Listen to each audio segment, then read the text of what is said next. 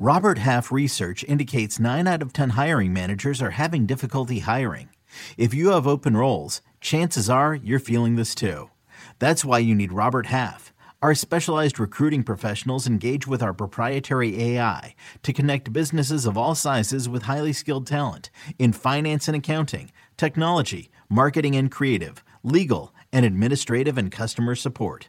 At Robert Half, we know talent. Visit roberthalf.com today. This is Fantasy Football Today from CBS Sports. On his way to the end zone. I tell you what, that was a spectacular play. It's time to dominate your fantasy league. What a play! Off to the races. Touchdown. Oh, he's done it again. Now here's some combination of Adam, Dave, Jamie, Heath, and Ben. Who is the biggest bust of 2020? Not counting players who were injured, but yes, counting players whose quarterback got injured and then their value was completely sunk. We'll talk about that. We've got some Week 15 tough calls. Are we going back to Kyler Murray this week against a banged-up Eagles secondary? How about Kareem Hunt at the Giants? We got the Fantasy Cops. We got a Thursday night preview. We got Dave and Heath. We got everything we need. What's going on? I'm Adam Azer, everybody. Here's Dave Richard. What's up? What's up, Adam? How are you? I'm good. I'm looking forward to the week. I don't know. Yeah, I'm good. I'm looking forward to Saturday. I love Saturday football. It's a shame that there's also college football, but excited about that. It's the way things go, but it is a lot of fun. Just wait a couple days and there probably won't be college football. And how are you, Heath? I've got two things, a comment and a suggestion. Oh, please. Okay. It's too late to change the host of the podcast. The comment is, I did a bad job and forgot to mention this last week, so I need to squeeze it in real quick. I'm wearing my new RotoWear shirt. Thank you, friends of the program. Kenny at RotoWear. Let's see it, because I am also wearing a RotoWear shirt. Excellent. Last week, I was fortunate enough to participate in the Fantasy Cares Toys for Tots shopping trip again, and this year my family got to go with Kenny, who sold Scott Fishbowl shirts, and we spent $6,000 that people who bought Scott Fishbowl shirts raised. Wow. Now, I was eliminated from the Scott Fishbowl this week, but still we went and got loads upon loads and delivered them to the local Toys for Tots office. So thank you, Kenny, for letting us participate. That's a beautiful story. That's a great way to start the show. Thank you for your charity. Good stuff, everybody. And and thanks to Scott Fish for running all the people out there that are so charitable in the fantasy community. It's just great stuff. Okay, today we're also going to talk about Dynasty running backs, but let's get to the big question, which was who is the biggest bust of 2020? On Twitter, the two top answers were probably, from what I saw anyway, were Zeke and Clyde Edwards-Helaire, but I said not including players who were injured, who is the biggest bust in fantasy? What do you got? I'm going to go with the obvious one. That's why I was jumping all over you while you were talking to make sure that I got to speak first. Because it's the guy, like we said, some people were going to be busts, the three of us, and looked dumb. But there was one guy we all universally said was going to be a bust as ADP, and he was a bust, and it wasn't injury related, and that was Lamar Jackson. This is why you don't draft the guy that scored 500 fantasy points at quarterback and expect him to score 500 fantasy points again the following year. Don't take Patrick Mahomes and Aaron Rodgers in the first round next year. He's hopefully going to help people win their leagues if they were able to get into the playoffs, because right now he's peaking at the right time. But yes, I'm trying to look up where. Do you know where he is? I'm guessing he's about 10th. QB 10. I believe he's 10th. 10? There you go. Exactly. Dave, who's your biggest bust? I think his ADP was right around 10th as well, overall. My goodness. It's hard to do this when you can't consider players who got hurt, because I think the case is pretty easy for Christian McCaffrey, who you got 2 good games out of, and then you had to wait a while. Then you got a good game, then you have to wait, and we're still waiting. And he was on your bench the entire time while you were waiting. It wasn't like Saquon, who got hurt, serious injury, done for the year. But as bad as he was, you can make an even better case for Joe Mixon being that type of bust. But again, somebody who got hurt. So I'm going to say Chris Godwin has been kind of a bust. We were taking him round 2 range, expecting him to be, and he got hurt too, but he didn't miss nearly as much time as the other guys that I said. But I think Godwin's a pretty heavy duty bust this year, all things considered. We thought he'd be the top receiver in Tampa Bay. That hasn't happened. We thought he'd be the second coming of Julian Edelman. That hasn't quite happened. So I think that maybe I'm just being contrarian here because there's some obvious ones otherwise, but Godwin is who I will say really wasn't affected by injury, was taken with a very high draft pick, did not meet expectations. That's a really good call. He's 24th per game in PPR. I didn't really think about that one. To me, Zeke and Edwards-Helaire are the top answers. But Lamar Jackson. Yeah. You know why I didn't consider him? Because in all of our leagues, he went in the third round. But yes, if you took him in the first round, is he actually he's a top 10 quarterback. Is he a bigger bust than Clyde Edwards-Helaire, who's like 15th? If he helps people win their fantasy leagues, then I'm going to say that he's not as big of a bust. Which one? Lamar Jackson. What if Clyde Edwards-Helaire helps people win their fantasy leagues? Then he's not the biggest bust either. Seems unlikely. And then it'll go to someone like Zeke or Godwin or someone that we haven't talked about yet. The point I was making was like they've both been low end starters at their position. I don't know why it's more likely one of them would than the other. Well, Jackson's playing really well and has a great schedule, and Edwards-Helaire has New Orleans this week and just averaged 2 yards per carry. But I know he had 5 catches, but that's been unreliable. I mean, don't you feel a little more confident in Lamar Jackson right now than Clyde Edwards-Helaire? This week. Yeah. And then like Zeke versus Edwards-Helaire, I just put a poll up and like 75% said Zeke. And he's interesting because he was, I want to say he was the number 2 running back in fantasy for the first 5 games of the year. He was hot to start the year. Oh, for sure. I mean, he was elite. He was averaging, he was on pace in his first 5 games with Dak for 1,700 total yards, 19 touchdowns, and 77 catches.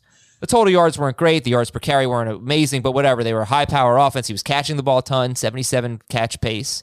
No complaints. In fact, we were debating him versus Kamara as number 1. And then Dak got hurt, and he's been pretty bad since. Edwards-Helaire, Edwards-Helaire's been a little bit better in terms of like a PPR floor than I guess I realized, but not as many boom games. And he's on pace for 1,356 yards. Only 6 touchdowns. Where are the touchdowns? And on pace for only 47 catches, which is disappointing. So who would you guys vote for if you had to, Zeke or CEH? With the idea being that CEH can put together 1 or 2 more good games before the end of the year, my vote will go towards Zeke. But yeah, I think I have to go with Clyde at this point right because now. Zeke gave you a third of a season of elite. Like he won you weeks the first 5 or 6, 7 weeks of the season. Right. There's been a lot of uncertainty over whether you can start Clyde for most of the year. Yeah, but we're at that point with Zeke too. Now, yeah, but Clyde never gave you the 5 or 6 game stretch Zeke did. That's true. Not consecutively. No. I think Zeke has 1 more game with double-digit non-PPR points than Edwards-Helaire has. Yeah. And, the other thing about Edwards-Helaire is that he had that pace I gave you doesn't include the Denver game where, he was active. People started him. We got the report he's going to play, and he didn't play. And that was in week 13? I mean, that's a crusher. So week 12 or 13. It was 13 now. Yeah. Okay, we'll finish with this. Who's a bigger bust in your mind? Saquon Barkley, who you could have just cut after 2 games, but he had 2 pretty dudley games, or Christian McCaffrey, who you've had to use a roster spot on, but he's had 3 tremendous games. McCaffrey or Barkley? Barkley. Yeah, I would say Barkley. Okay. All right, then. Those are your biggest busts. And thank you all for participating on Twitter. I guess I should probably do the audience a little bit of justice and read some of their responses. Who's the biggest bust? Let's see. I also got a lot of responses to my tweet about the movie Speed, which was on last night, and I found it to be outstanding. Loved it. I've seen it before, but I hadn't seen it in a long time. Great movie. Not including players who were injured. Who is the biggest bust? And this is not loading. So this is a momentum killer, folks. Well, let me promote a few things. Apple Podcast Mailbag. Saturday, we read all your not all, but most of your Apple Podcast questions. So leave us a 5-star review, and the Saturday episode is when you'll hear them. You should do that. You should ask your question today or tomorrow at the latest, Thursday at the latest. It takes a little while to show up in Apple. Parlay Pick'em. The contest is open from Tuesday through Sunday.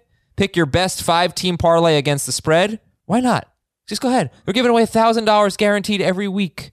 And the odds are provided by William Hill Sportsbook. Go to cbssports.com/parlay. cbssports.com/parlay. All right, here's some bust candidates from the listeners. Ben Gretsch. I did the pre-draft call with him for St. Jude, and I finished 3-10. My worst season ever. Oh, Ben's actually done very well in our leagues, but I guess not in this one. But Michael, thank you for your donation to St. Jude. That is great. Does Matt Ryan count? He just lost me my playoff matchup. he's been a bust this year. Yeah. Yeah, I mean, he's been a bust, but where'd you draft Matt Ryan? Right. I think a little too late to be a bust. Every tight end not named Kelsey? No. Hawkinson's been great. Waller's been Kittle could be in the same conversation as Saquon as far as guy that wasn't necessarily amazing when he was playing, and then he got hurt, and you probably cut Kittle, and now there's talk that he could come back. That's like a stab. That's like a shiv right in your side. got some votes for Mark Ingram. Yeah. I mean, that is just a 0. Le'Veon Bell, obviously, big bust. Miles Sanders, he absolutely pooped the bed, except against the best run Ds in the league. Impossible to predict his production. No question he's a bust. Okay. Good stuff. Hollywood James Conner. Brown, did he make the list? He did not. Oh, there he is. Hollywood Brown. Yeah, I got like 100-something response. Juju. Juju was my worst pick. My worst prediction. Absolutely furious about that one. All right, news and notes, guys. So let's say we've got some opportunities at running back. Let's say we've got Leonard Fournette, Phillip Lindsay, because Melvin Gordon has a shoulder injury, Jeff Wilson. Who else am I missing here? Benny Snell.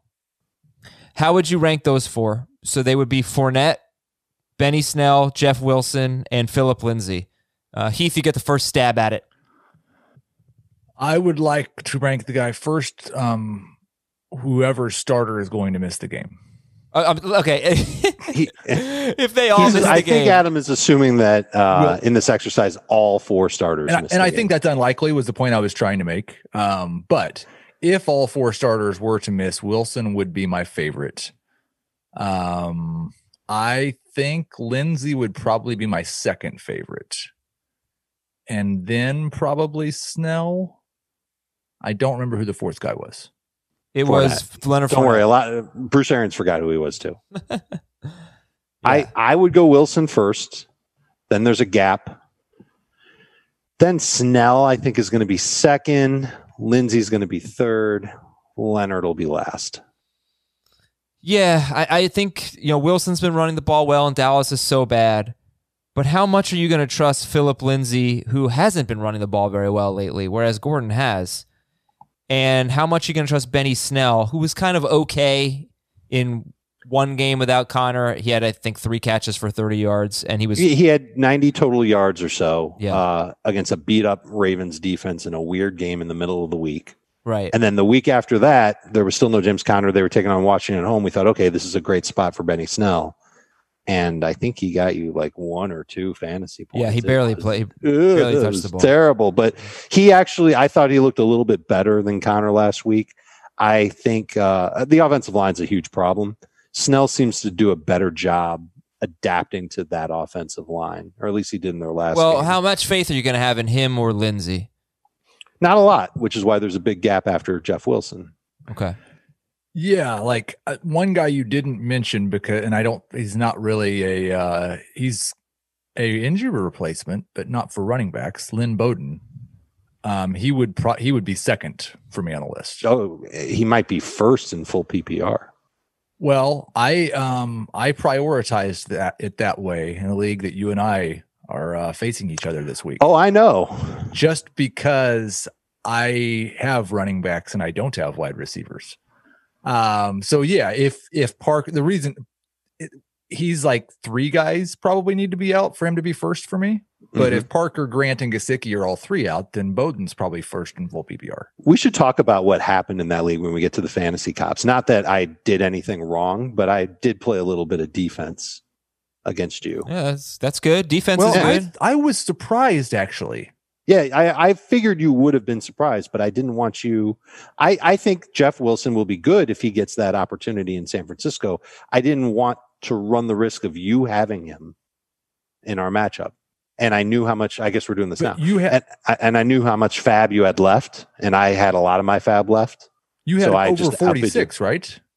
Over 46 of my fab left. I think I had like 59 left or something. So technically, I had 22 left, and Right. Bowden and Wilson were both out there. Hmm. I kind of expected that you were going to put 23 on Bowden and 23 on Wilson. I didn't have the room to carry both. I think I only had one roster, unless I cut Roethlisberger, which I didn't do. So I went with Wilson first, and then Bowden I put in a bid of like, I wanted to make you pay for him. So I think my bid on Bowden was 19. I put 22 on both of them. I know you actually did, put yeah. Bowden first. Yeah. Well, you got him. Yeah, that's a full PPR league. It is. Yeah, because based on what the Patriots did to Justin Herbert, I'm a little concerned about what they might do to Tua Tagovailoa.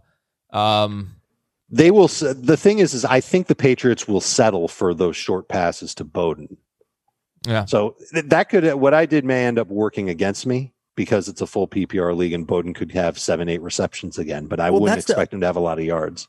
That's the other thing too, is like the Devontae Parker is the guy they seem to be the most optimistic about possibly playing this week. And Parker playing with Grant and Gesicki both being out might be the best possible situation for Bowden. If the Patriots, like, clearly they're going to take Devontae Parker away, and then Bowden maybe gets a little less attention. It's going to be interesting. He could get the Gilmore treatment, and then that's it, because they know that Tagovailoa doesn't like to take a lot of shots downfield. Although the last game and a half, he started to be a little more aggressive. He's come out of his shell. He did, and he actually said that too. And that's the thing. It's not just like a random turnaround for Tua. He actually said during the second half of the game 2 weeks ago that he kind of started to feel comfortable again, Mm-hmm. And so that was good to see. And you could tell he's played well. Heath, for what it's worth, I put in a bid for us for Jeff Wilson of $4. We got him, and we got the Browns DST. So I'm excited about that, and we are out of fab. So let's hope You act like I don't pay attention to this league. Well, I made the moves at like 9:30, 10 o'clock last night. You were definitely sleeping, so I don't think you knew about them, at least when you went to bed. All right, a few more news and notes here. It sounded like I said when you wet the bed, but I didn't. I said when you went to bed, ladies and gentlemen. You never know. Christian McCaffrey, unlikely to play. That stinks. Henry Ruggs is on the reserve COVID list, so he is not going to play tomorrow night. Mike Williams and Keenan Allen were both limited in practice. They're playing Thursday. They were listed as limited in practice. They both have back issues. John Brown is off IR. That does not mean he's going to play. We'll keep an eye on that. They have a Saturday game, Buffalo at Denver on Saturday. To clarify, John Brown was designated to return from IR. Thank you. He is still technically on IR and can stay in your IR spot in your lineup. And we won't know what his status is in practice because he's still technically in that designation. Noah Fant was designated to miss practice. I don't think they actually practiced, right? They have the Saturday It was an game. estimation, so Right. they estimated that he would not have practiced. He has an illness. Brandon Cooks expected to play. That's great news. Matthew Stafford unlikely to play, and Alex Smith is trending in the right direction. We've got Week 15 tough calls. When we come right back on Fantasy Football Today, we'll talk about Terry McLaurin and Clyde Edwards-Helaire and Deontay Johnson and Kyler Murray. Are they tough calls? Then we got Dynasty running backs, Chargers, Raiders, Fantasy Cops, and your emails all right after this. This is Tony Kornheiser's show. I'm Tony. You expected someone else? So what exactly is the show about? I don't know. It's a sports show nominally. Football's over, but we're finally at a point where things matter in college basketball, and baseball season is on deck. Greatest 3 words in the English language, pitchers and catchers. We have some of the best voices come on and explain what matters or what makes an upset, like Ryan does, 9/8. No, that's not an upset. No, yeah, it is, Bob. And if you're lucky, I might just tell you about my search for discounted sleep pants or my worries about what my dog just ate. Listen on the Odyssey app or wherever you get your podcasts. What do you do when you get to the fantasy postseason and there's this quarterback who's just not very reliable, not very predictable, and he's got the Jets, and he's Jared Goff? So I would say he is a tough call, at least in my opinion. He's a tough call. Dave, Heath, agree? Jared Goff? He is a tough call. He's not a top 12 quarterback for me, but I still would consider him a very good streamer, one of my favorite streamers of the week. And I think I'm going to take him in DFS too, just because of that matchup and because I think a lot of other people will be nervous to trust him in their tournament play. 7 of the last 8 quarterbacks to take on the Jets, 22 or more fantasy points. That's the good news. The bad news is that when this dude plays at home, he usually doesn't put up good numbers. I hate that that's a thing, but it's a thing. But the reality is that he just hasn't been consistently good. I think it's 6 of 8 games with 20 or fewer fantasy points. Yeah, it's they are, and we've seen it with Cam Akers the past 2 weeks, 50 rush attempts over his past 2 games. They have a history when they are playing a team that's not very good offensively. They're just not throwing the ball very much. Right. He's had a couple of games this season where they were playing from behind or in a shootout, and he threw 51 passes against Tampa Bay and 61 against the Dolphins and 47 against Arizona. But most every game besides that's 32 or fewer. Last week they played the Patriots and just dominated them, and he threw 25 passes. So he's a high-end number 2. I do think he is a tough call, but I'm probably not starting him. I'd rather start Mitchell Trubisky. So they've got 4 wins this year in like kind of blowout fashion. They beat the Eagles, Washington, Chicago, and the Patriots by 14 or more points. He threw 27, 30, 33, and 25 passes in those games. So 25 to 33 passes. He scored 29, 28, 20, and 16 points. So he had 3 good games. He had 2 great games. He had one 20-point game, which, is not going to cut it, and a 16-point game. The problem is, he's had some rushing touchdowns this year, and that's really helped him. Like he had it last week. Yep. The game against Washington, I think it was. Yeah, he scored 28 points on 30 pass attempts. So he had a rushing touchdown.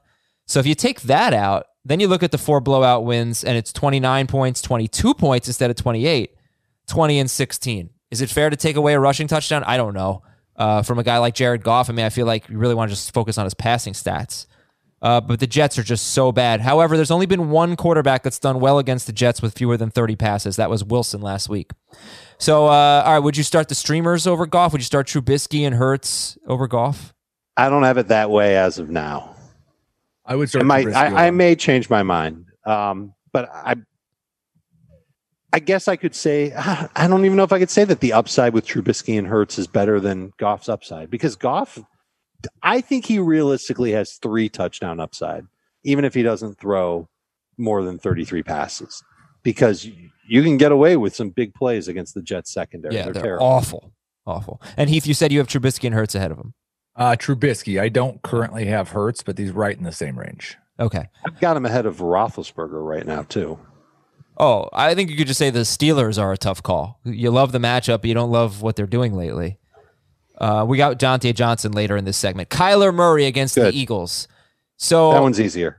Why? Yeah, this is one, I think, where my suggestion that I forgot to give when I said I had a comment in the suggestion earlier in the show, because I saw this list and I saw Kyler Murray on it. And I just think, and I know often our rankings are not updated, and so it makes your job more difficult, and I apologize for that. But if you look at a quarterback and he's in our top 5 across the board, I don't think he's a tough call. I don't think he should be in your top 5. He's not in our. Kyler isn't in our top 5. He's not in your top 5? Nope. Okay, he's in Jamie and I's top 5. I apologize. Yeah, you both have him 5th. Dave has him 9th. Well, why the confidence? They had the ball for 38 minutes.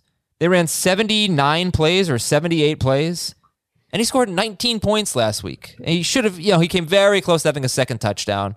But I don't know. He had his second lowest ADOT last week. He's just either incapable or choosing not to, but not throwing the ball downfield. The only thing that worried me about Kyler Murray was the fact that he had stopped running so much. That's because right. He has not been successful this year based on his arm. He has been an elite fantasy quarterback because of his rushing production. And he ran 13 times last week. Now, it may have been 10 and 3 of those were kneels or something, but he had 13 rush attempts. Yeah. He was averaging 10 per game before he hurt his shoulder against the Seahawks in week 11. He had 3 straight weeks with 5 rush attempts. He was mostly terrible for fantasy. Last week, he was running again. It came after a week in which For the first time since he hurt his shoulder, he had a full week of full practices, no limited participation. My assumption is that Kyler Murray is okay now. I am starting Kyler Murray because when he's been okay, he's been one of the best quarterbacks in fantasy. Even without any throws downfield? Because, he was getting the Christian Kirk touchdowns and some deep balls to DeAndre every now and then. And that's just not happening. Dave, you have 9th. I think he should have had a better game than he actually had last week. I'm also encouraged by the rushing. I'm still discouraged by the lack of downfield passing. I'm okay starting him this week, and I'm going to miss starting him. I had him in a league. I lost in that playoff. This has nothing to do with Kyler Murray and his status for this week, but I think Philadelphia's secondary, being as banged up as it is, will make it easier for him. He'll certainly make it easier, at the very least, for his receivers to make plays after the catch. And that's pretty much what their passing game is based on right now. It's lucky throws to Dan Arnold and having Hopkins and Fitzgerald make plays after the catch. Okay. Because he's not, I don't know why. He's just not getting targets very often. It's sad. Okay, so I think the key thing there that Dave mentioned is the Eagles' secondary could be without 3 starters. It will certainly be without 2 starters, maybe Darius Slay on top of that. So that's a big deal. All right, Kareem Hunt, I'm going to lump these running backs together. Kareem Hunt, Clyde Edwards-Helaire, and Ezekiel Elliott. Hunt is at the Giants. They give up the second most receiving yards to running backs. Clyde Edwards-Helaire is at New Orleans with their excellent run defense, and Ezekiel Elliott against San Francisco. Heath, are they tough calls? Hunt, CEH, and Elliott.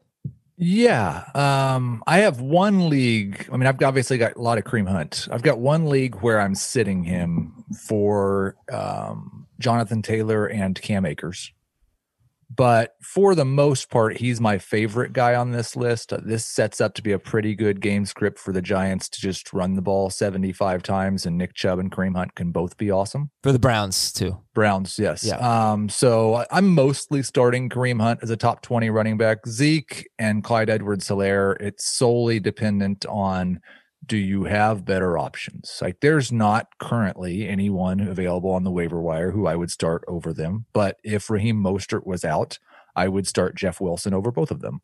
That's probably the only one. I'm probably not going to Benny Snell or Phillip Lindsay over Clyde Edwards-Helaire and Ezekiel Elliott. So it's going to depend on who you had on your bench. I think you can make a good argument for starting most of the rookie running backs now over them. I mean, Clyde is a rookie. I think you can make a good argument for starting J.D. McKissick in full PPR over them. I think you can make an argument for starting Wayne Gallman over them. How about Dobbins? I can't, because I don't feel confident that Dobbins is going to get more than 12 or 13 touches. I could see Baltimore just running like crazy on Jacksonville. Oh, I could too. That could help J.K. Dobbins, who, it's been a little fluky how he's put up his numbers the last couple of weeks, and certainly touchdown dependent, but he's done it. And if he was able to do that in the previous 2 games, I'd like to think he's got a chance to score a touchdown on Jacksonville. So I don't mind starting him over Hunt or Zeke. I'm kind of encouraged by Edwards-Helaire and the targets and catches he had last week against Miami. And I'm kind of hoping that the Saints play them the same way defensively, and that will maybe lead to more checkdowns. That's how you can negate the pass rush for the Saints, by throwing these little short passes to Edwards-Helaire. And he was getting involved early in the game, and he looked okay on those receptions too. So he's my favorite of the 3. There's no probably about it. Zeke is the one I'm the most worried about. He's your favorite of the 3 over Kareem Hunt, huh? Because this is the Saints. This is the team I think they give up the fewest points to running backs here. I know. Okay. And I'm curious, and I don't have it here. Kareem Hunt with Nick Chubb. Do we think he's been better per game than Clyde Edwards-Helaire? Yes. We could do the math. I think probably very similar. I would guess that before week 14, the answer was no. And after week 14, the answer is yes. No, because before Chubb got hurt, Hunt was a top 7 running back. He'd really just been bad with Chubb in the few weeks before last week and since Chubb came back. Right. I remember doing the math a few weeks ago, and his points per game in games with Nick Chubb was right around RB15. He's tied at that point, was tied with like Miles Sanders. Clyde's around RB20. No, I think 16. If you take out the game, yeah, okay. Yeah. So I think pretty close, and he had 3 kind of bad games in a row, but such a good game last week with 28 PPR fantasy points. It's probably pretty close, put it that way. He averaged over 12 non-PPR points in the games with Chubb so far this season. I think the question I have with Hunt is, look at the carries the last 4 games. Forget about the 6 against Baltimore. Baker Mayfield threw the ball a ton. 13, 10, 14. So is he going to be in that 10 to 14 range? And in those games, he really didn't catch the ball. He had 4 catches in those 3 games. If he gets 15 touches and 12 to 13 of them are carries against the Giants, is he going to have a good game? I like that. Does he score a touchdown? I think that's when you start saying those numbers, it's like that sounds a lot like what Clyde Edwards-Helaire is probably going to get. Yeah, I'd rather go up against Giants than the Saints. That's the way I feel about it. Mm-hmm. Okay, and then how about Terry McLaurin, Deontay Johnson, Tyler Lockett? Do you have faith in these guys? McLaurin against Seattle. Seattle has not given up a touchdown to a wide receiver in their last 5 games. Only Josh Reynolds has more than 62 yards. Now, they faced some lousy teams and quarterbacks, but they also did well against Woods, Kupp, Kirk, and Hopkins. Deontay Johnson's at Cincinnati. They're only 14th. They're 14th against wide receivers. And Tyler Lockett's at Washington. So, Dave, do you have faith in McLaurin, Deontay, or Lockett this week? I don't have a lot of faith in any of them. Do I have number 2 wide receiver faith in any of them? I may have it in McLaurin. I would like McLaurin better if Dwayne Haskins plays, but it doesn't look like that's going to happen. It's going to be Alex Smith. That worries me a little bit. So McLaurin would drop from where I have him now in my rankings. He's already outside of my top 15. He'd probably be on the precipice of a top 24 wide receiver. Lockett has been very frustrating. There's so much downside, and we've all been witness to it for the past several weeks. I feel like a big game's coming. I have a hard time believing it's going to be against this defense. Washington's been really good, and this feels like a tough spot for Seattle's offense to be in with that pass rush being as good as it is for Washington. And then you've got Deontay Johnson, who had all those terrible drops early in the game last week, got benched, and then they let him back in the game. And so I wonder if they're going to say, all right, Deontay, clean slate coming into this matchup. But if you drop another pass, you know what's going to happen. So don't drop any more passes. There will be too many. He's probably going to. Yeah, it's quite a risk. And that's why I think fantasy managers probably are not going to use Deontay Johnson. But it's a good matchup against Cincinnati. I think Roethlisberger still wants to connect with him. It almost feels like they're trying to limit Claypool. The way that his targets have gone down, and Mike Tomlin saying, well, we don't want him to hit a rookie wall, so we're just going to lower his snaps now. I don't even know what that means. I think it means he's already hit the rookie wall. And so that I think they're kind of forced to try and make it work with Deontay Johnson from the jump. I will say a couple of things. One, I'm just starting Tyler Lockett as a number 2 wide receiver. I'm not sitting Tyler Lockett. And I understand why some people might, but I'm not sitting that type of upside. McLaurin is a borderline number 2. I don't know that I really feel confident that Dwayne Haskins is actually better for him than Alex Smith. I'm probably just if I don't have 2 guys better than him, I don't agree with the idea that the Steelers just have to force the ball to Deontay Johnson. They could throw it to one of the other 7 players on their team that is more efficient on a per target basis than Deontay Johnson. They could just treat Juju Smith-Schuster like a number 1 wide receiver. But that's what they're doing. And so it doesn't really matter. In PPR, I'm probably starting Deontay Johnson, and non-PPR, I'm probably not. I think if you view him as a flex, that's the expectation for him. I think he'll be okay. And I think you have to do the same thing with Lockett. I get it with Lockett. You know what the upside is, Heath, and why you're starting him as a number 2 receiver. But to me, Johnson and Lockett are kind of the same. They both have terrible floors, but at least with Johnson, you know that the targets will be there, assuming he doesn't make mistakes. But you said they both have terrible floors. Deontay Johnson doesn't have 150-yard, 2-touchdown upside. Well, but he does have we don't see that upside. Very right. He's got a more consistent upside. If you just he's got a ton of games this year with 12 to 20 PPR points. Yeah, he's got more just catch upside than Lockett. 12 doesn't like we can't say upside As of a 12 flex, to it 20. is. No, No, that's 12 's not a not lot upside. of upside, but I think there's a more realistic chance of Deontay Johnson falling between 15 to 20 PPR points than there is of Tyler Lockett coming up with 25 PPR points. Yeah, there's no question Johnson has a lower floor because his floor is getting benched. So let's. Which may or may not be that much worse than what we're getting from Tyler Lockett. It's worse. It's I mean, worse. Tyler Lockett has one game with fewer than 10 PPR points in his last 5. Johnson has, one in his last 6, and it was last week. Right. I'm just saying, like, Tyler Lockett's floor is not similar to getting benched. No. Well, no, it's not. Okay, that's it for the tough calls. More on those players throughout the week. We've got a lot more to get to here. So let's go to our Dynasty running back segment, which, of course, I'm unfortunately going to have to cut a little bit short. But I asked you guys for risers and fallers. And why don't we do Heath's risers and Dave's fallers? So, Heath, your running back Dynasty risers are Ronald Jones and James Robinson from the Sunshine State. All right, so how much are you buying into them long term, Ronald Jones and James Robinson? I think you can look at Ronald Jones now, and coming into the year, he was right around 30, I believe, in my Dynasty running back rankings. Still very young. He'll just be 24 years old entering next season. Feels like he's been around forever. I think you can look at him as a high-end number 2 Dynasty running back. Wow. There are not more than maybe 16 or 17 running backs that I feel really confident have more than a 1 or 2 year window. And I think like you can look to guys like who were in my fallers, James Conner and Chris Carson, as to why I would say that. But Jones, I would expect next year is going to be ranked inside the top 15, and he's 24 years old. So that makes him a very valuable asset. I think he has to finish this year strong in order for that to take place. He's got to overcome this pinky thing that he's dealing with right now. He's got to have a couple of strong games, and then he's got to be strong for Tampa Bay in the playoffs too. And if all that happens, then I'm with you. But if he doesn't do that, then I'm worried that the Bucs will try and do everything they can to replace him again.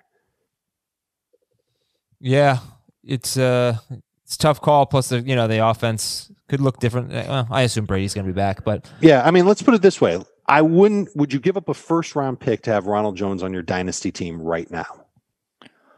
Am I in the playoffs? Right now, you can make the trade right now. Like I'm in the Final Four, though. I'm playing. Right, so you could have Ronald Jones now and forever. 100%, yes. But you'd have to give up your first round pick. Yeah, but he's right. It's not right. It's no better than number 9. Right. Yeah, I don't know. I'm saying no to that. I think I'm saying no to that too. The problem is that if the scenario that I laid out comes to pass, where he does play well down the stretch, that'll be a bargain. If he gives you 2 good games and you win a championship, it was worth your 12th overall pick. Well, he may not play this week, though. Right. We don't know if he's going to play this week, and we don't know how he'll be when he does come back. His career has been such an adventure that I don't feel good saying that he's a bona fide number 2 superstar wide receiver.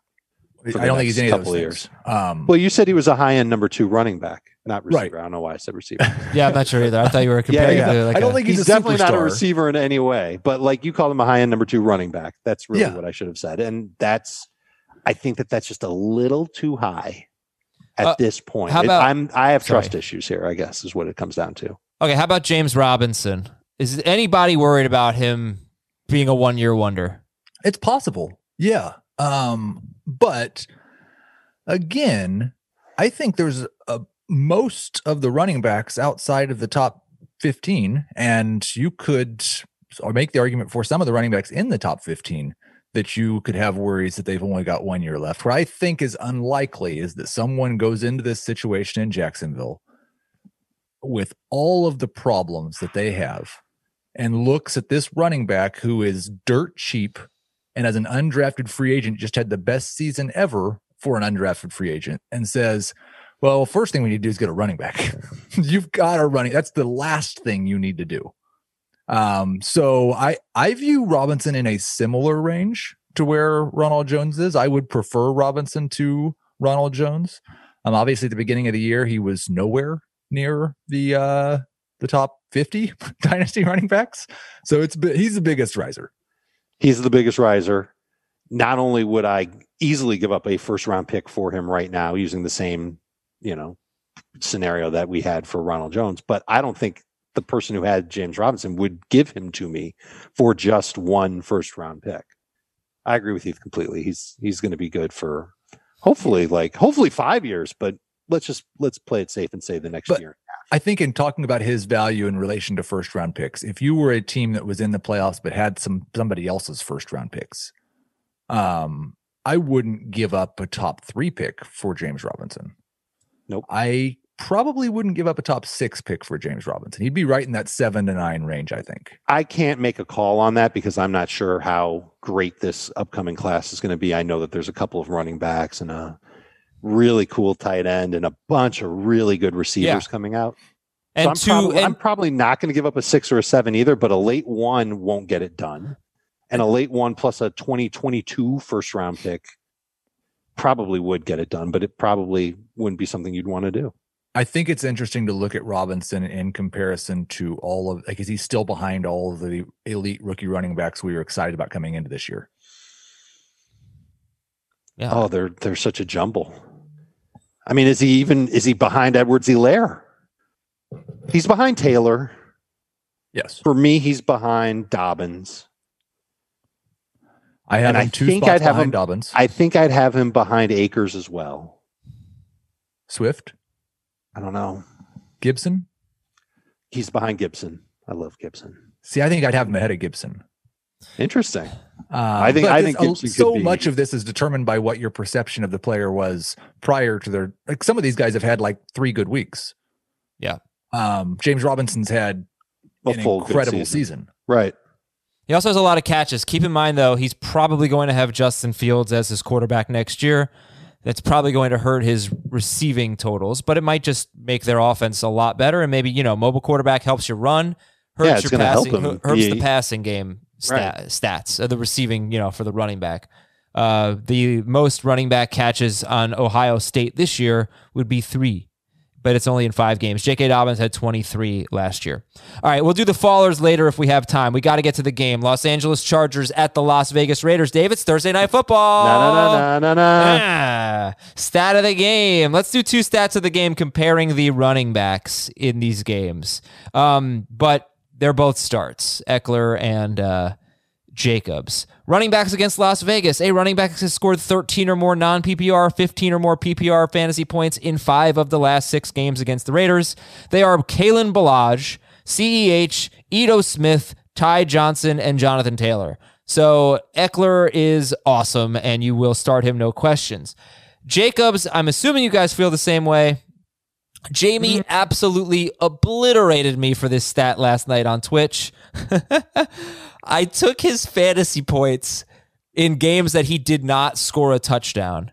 Oh my gosh. And if you just look at what he does when he doesn't score, he's not a top 40 running back compared to everyone else, when, of course, I am counting the touchdowns for everyone else. But my long-winded point was saying Jacobs hasn't really had that great of a year. He doesn't catch that many passes. His yards usually aren't great. But he does. So when he doesn't score, he's been touchdown dependent. That's kind of my point on Jacobs.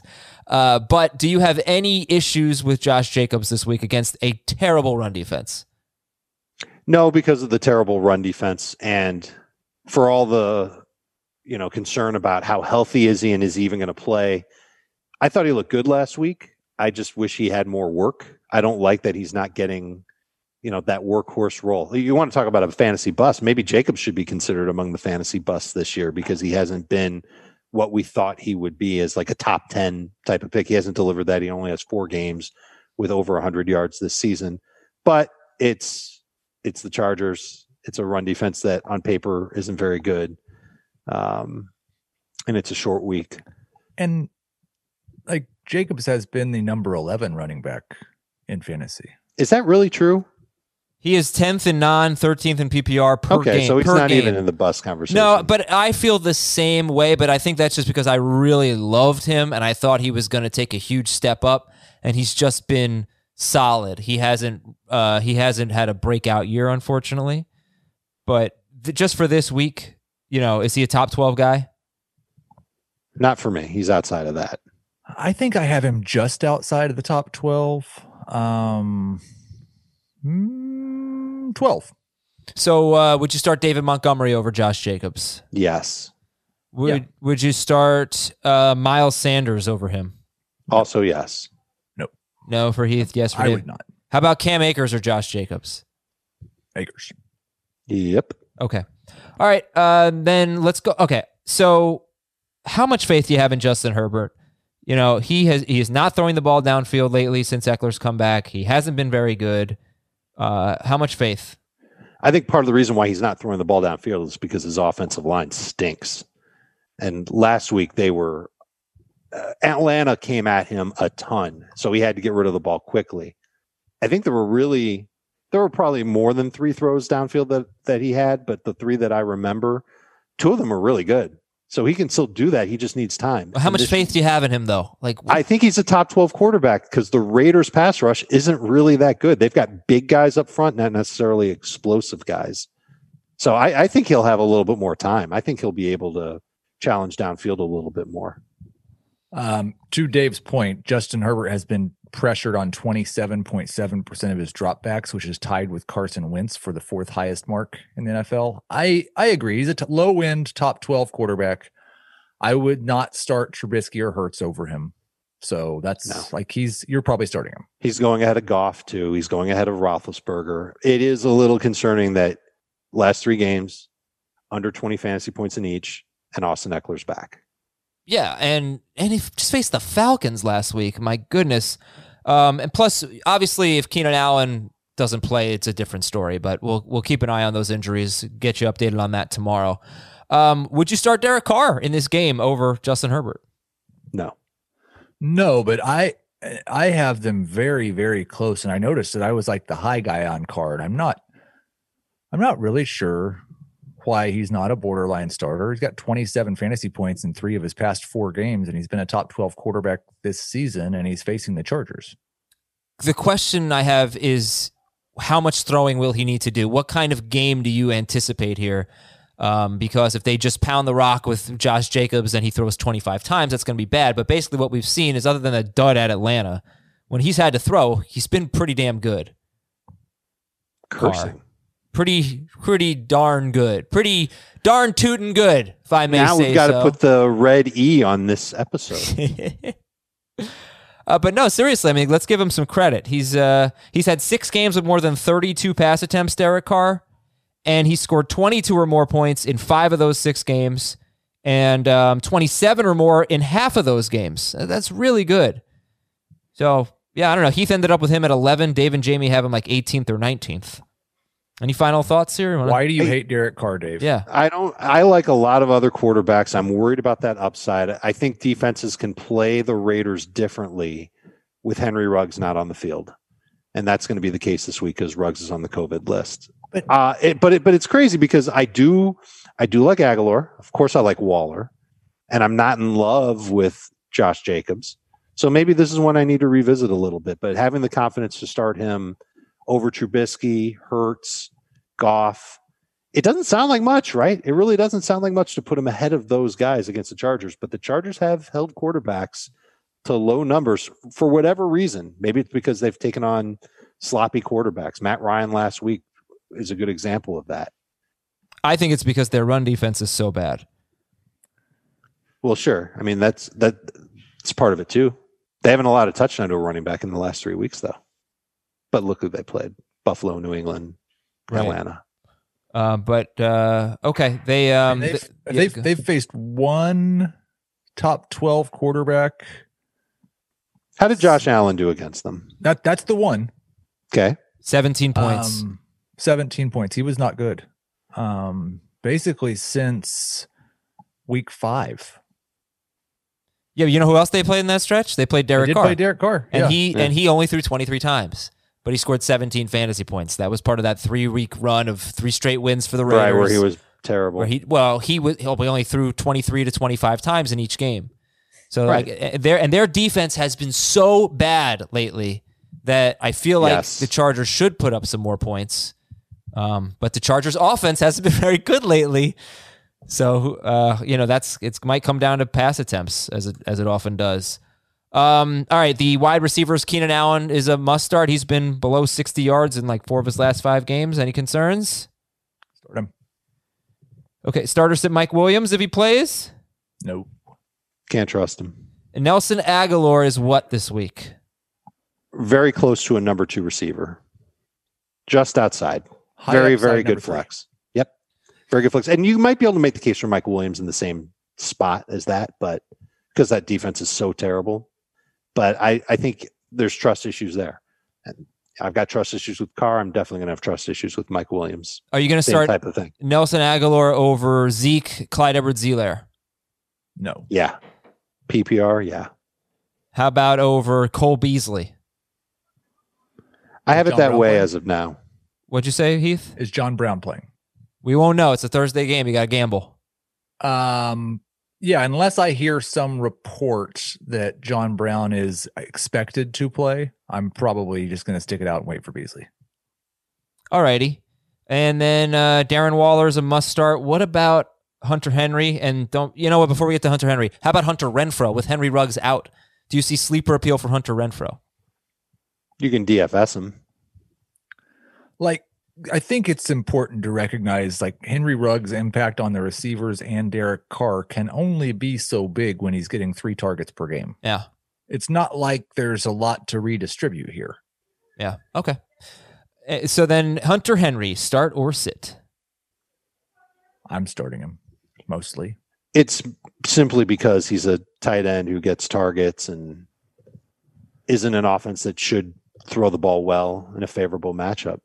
There's really not a whole lot else to it. They're really not that bad. Kelsey has killed them. Other than that, Gronk had a big game. Henry didn't. Fant didn't. They both had 7 targets. Hayden Hurst had 4 for 48 on 8 targets.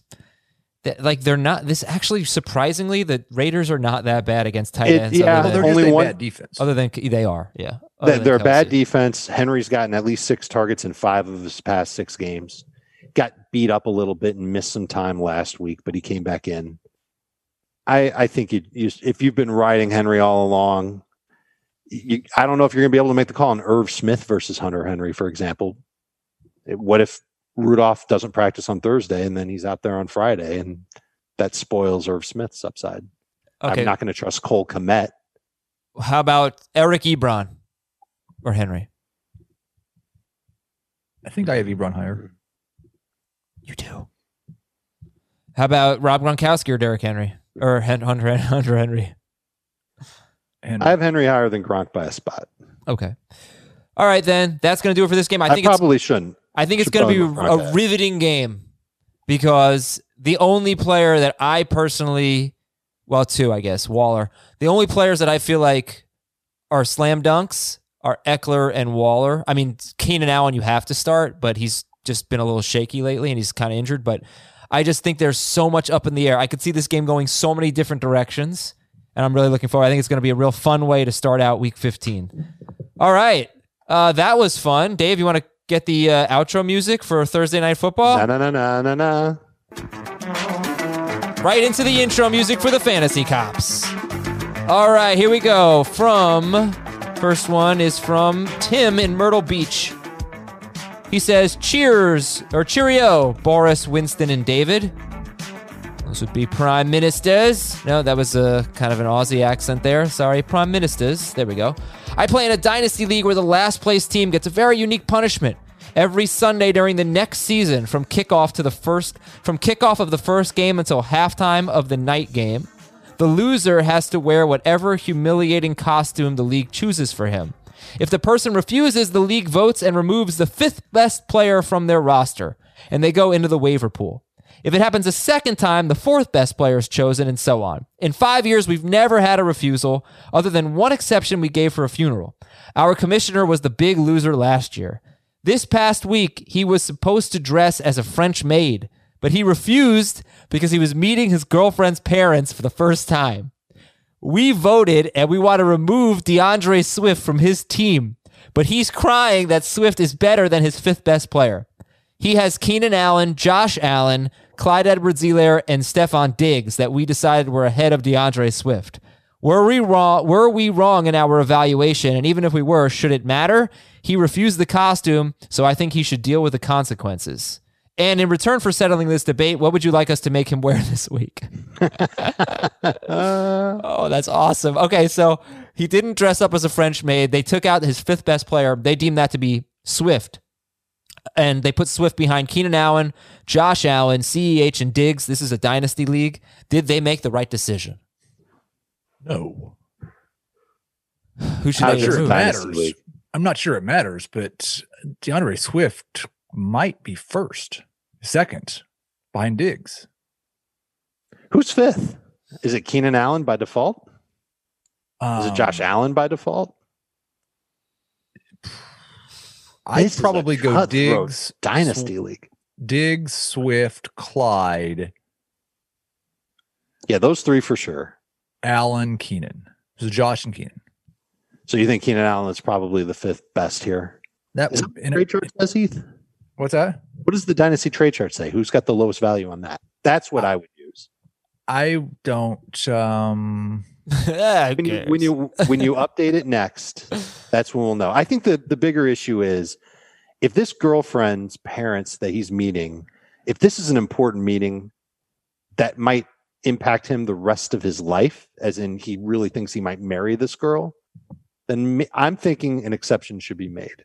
However, if he ends up breaking up with the girl, then he needs to make amends for not wearing the costume, and he should have to wear 2 costumes for breaking up with the girl in exchange. That would be the rule that I would make. And if Allen is fifth on the trade chart. And if she dumps him, then he gets DeAndre Swift back or Keenan Allen back. No. Like I think he should get an exception. He should get an exception for the week, or at least for the meeting of the parents. Like in the morning when he's doing his grocery shopping or whatever. Here's the thing, though. He's got to wear the French maid costume. It's week 14 or 13, maybe, when this email came in. This is not a surprise that you're going to have to wear something humiliating all day on Sunday. You've had to wear something humiliating every Sunday for the past 3 months. Yeah, why not schedule a meeting with the parents on a Sunday? There you go. So he's got to pretend to be sick and call out of this. I didn't understand. He says every Sunday during the next season. Okay, yeah, all right. So it's he finished last single year. Sunday. So every Sunday. If your girlfriend loved you, she wouldn't make you meet her parents Sunday during fantasy week 15. I mean, come on. I'm just gonna say this, and this is gonna make me a bad fantasy manager, but if I finish last in this league, I might just quit the league. This is a great league. I might just quit the league. That's sad. That's all right, sad. Let's go to our next on one. Your integrity. By the way, the costume he should wear is a garbage bag with the butt cut out in the back. Oh gosh, holes for the nipples. All right, this is from Robert. Our league ran into an issue this week. It may have to do with our platform settings. 6 teams make the playoffs. 2 teams had a bye this week. By the way, this is not a CBS league. 6 teams make the playoffs. 2 teams had a bye. The seeding is now showing the 1 versus the 3 because the 3 defeated the 6, and the 2 versus the 5, which defeated the 4. The 2 seed has the weakest of the remaining teams, and the 3 seed is unhappy. The 3 seed is arguing that all brackets should default to 1 versus 4 or 5 and 2 versus 3 or 6. I don't get that. Please help us decide if we should be altering the seeding. The fate of the league hangs in the balance. Is there a standard way we should be looking at this? Nobody realized this until the week started. When the NFL has its playoffs, the bottom seed always takes on the highest possible seed in a given week. So this year, the number 7 seed will take on the 2 seed. If the 7 seed wins, that team is guaranteed to take on the 1 seed the following week. I recommend fantasy leagues do the exact same thing. Yeah, so reseed. That's what I do. I reseed. Right. In this case, the 1 seed should be playing the 5. And the 2 should be playing the 3. That's my preferred way of doing it. Although I'm in a league for the first time this year that the top seed each round gets to choose who they play. And it's kind of fun. Yeah, I don't hate that is cool. That was baseball proposed doing something like that. MLB. Or you could then it was fun, so they didn't. I don't remember exactly what happened, but yeah, kind of. All right, that's it for the Fantasy Cops. Thanks a lot for your questions at fantasyfootball@cbsi.com. We got 5 minutes for emails, guys. Here we go. This one is from Joey. This is an interesting one. Joey is a Chiefs homer, And he says, if Kansas City wins this week at New Orleans, then the Week 16 game versus the Falcons is completely meaningless. Because due to tiebreakers versus Pittsburgh, losses versus conference opponents, etc. But regardless of those two games, even if Kansas City wins them both and Pittsburgh keeps winning, they must beat the Chargers in Week 17 to get the 1 seed. So Joey thinks that they might rest their starters in Week 16 and bring them back in Week 17. Do you think that's realistic? It's possible. I don't know why if that's I had really the opposite case there. that it comes down to. We've seen Andy Reid rest his guys pretty much every year that he's had the chance to. But not Week 16. I can't see that happening. That's so strange. It's such a weird circumstance where that would have to be the case. I'm not quite sure of the math on that one. Well, This is the because first they have time a I've heard game. about They're a it. game up on the Steelers, and since Week 16, let's say they both teams win this week, they're still a game up on the Steelers, but they have the tiebreaker on the Steelers. So Week 16 is not a conference game, and therefore wouldn't change any of the tiebreaker scenarios against Pittsburgh. That's what our emailer is saying here. If they win the game in Week 16, do they lock up the no, 1 seed no matter what? not if the Steelers win. Well, actually, you would think so, right? And maybe I don't know. All right, you know what? I'm they're done. a game up on the Steelers. If they lose to the Chargers, then they'll lose the tiebreaker in Week 17. So Right. unless the Steelers There it lose, is. and the Steelers could very easily lose to the Colts in Week 16, and that would change They've all got the to math play their again. guys. Yeah. But I think we'll worry about this after the game against the Saints. But it's possible. I just don't see them resting starters. That is so weird. They can't rest rest them starters in in Week Week 16. They have a chance to close them out. If the Steelers are going to be playing at the same time, they're basically going to say, all right, we don't care what the Right. Steelers do in Week 16. Right. That would be, God forbid they rest their guys in Week 16 and the Steelers lose. And now they've got to play in Week 17. And Bosa concusses Patrick Mahomes on the first play of the game in Week 17. All right. Don't even. Why would you say that? We're moving on. Move on. This is from Matt Coliff. Dear Homestar, Strong Bad, Bubs, and the Poopsmith. Yes, it's a throwback to my high school days. Good stuff. Who should I bench? What is it? That is Homestar Runner, Strong Bad. I think it was called Homestar Runner. The hell? I've never heard of that in my life. It was. Nope. It's really funny. Strong Bad was a very, very funny thing. All right, who should I bench? Bench a running back. Robinson, Eckler, Chubb. Really? Robinson. I think it's Robinson. Robinson. Bench a wide receiver. Ridley, Adams, Jefferson. I think that's Jefferson. Yeah. Now start Robinson or Jefferson, half PPR. Probably go back to Robinson. Yeah. All right, from Carl, wide receiver in a flex spot. Start 2. Michael Thomas, Tyler Lockett, Terry McLaurin. I'm sitting McLaurin. Oh, no, I'm sorry. Pick one of them. My bad. Thomas. Okay, now pick a flex. Carson, Lockett, McLaurin, Mike Davis. Mike I'm Davis. probably going to pick Davis. It Okay. came down to Davis and Carson for me. From Matthias. Can't express how much I love the show. I won my league when you guys recommended a player who exploded for 40 points in the championship round. I don't know. Who could that be? Schrager, who scored 40 points last year in Week 16? Not Mike Boone. Not Mike Boone. Damn, Mike Boone. See if you can figure it out. Cursing again. All right. Kirk Cousins or Taysom Hill? I like Hill. Yeah, Hill. Choose 3. Metcalf, Jefferson, Ridley, Deontay Johnson. Daniel Jones might have been the guy that scored 40 in Week 14. Week Wow. 16 last year. Week Interesting. 16, really? Cool. I'd say Deontay Johnson. I didn't hear the question. I was Googling. Yes, it's Deontay Deontay Johnson. Johnson. Herbert or Tannehill? Tannehill. Ryan Fitzpatrick also scored 39.7 last year in Week 16. Maybe. Memories. Herbert or Tannehill. Tannehill. All right. I think we're going to have to end it there. Thank you for the email. Can you guys give a real quick answer on this? From Andy, when looking at matchups this time of year, how much is the analysis weighing season-long results versus the last 2 or 3 or 4 weeks? I'm strictly the last 2 or 3 or 4 weeks. And that's where we end up disagreeing a lot.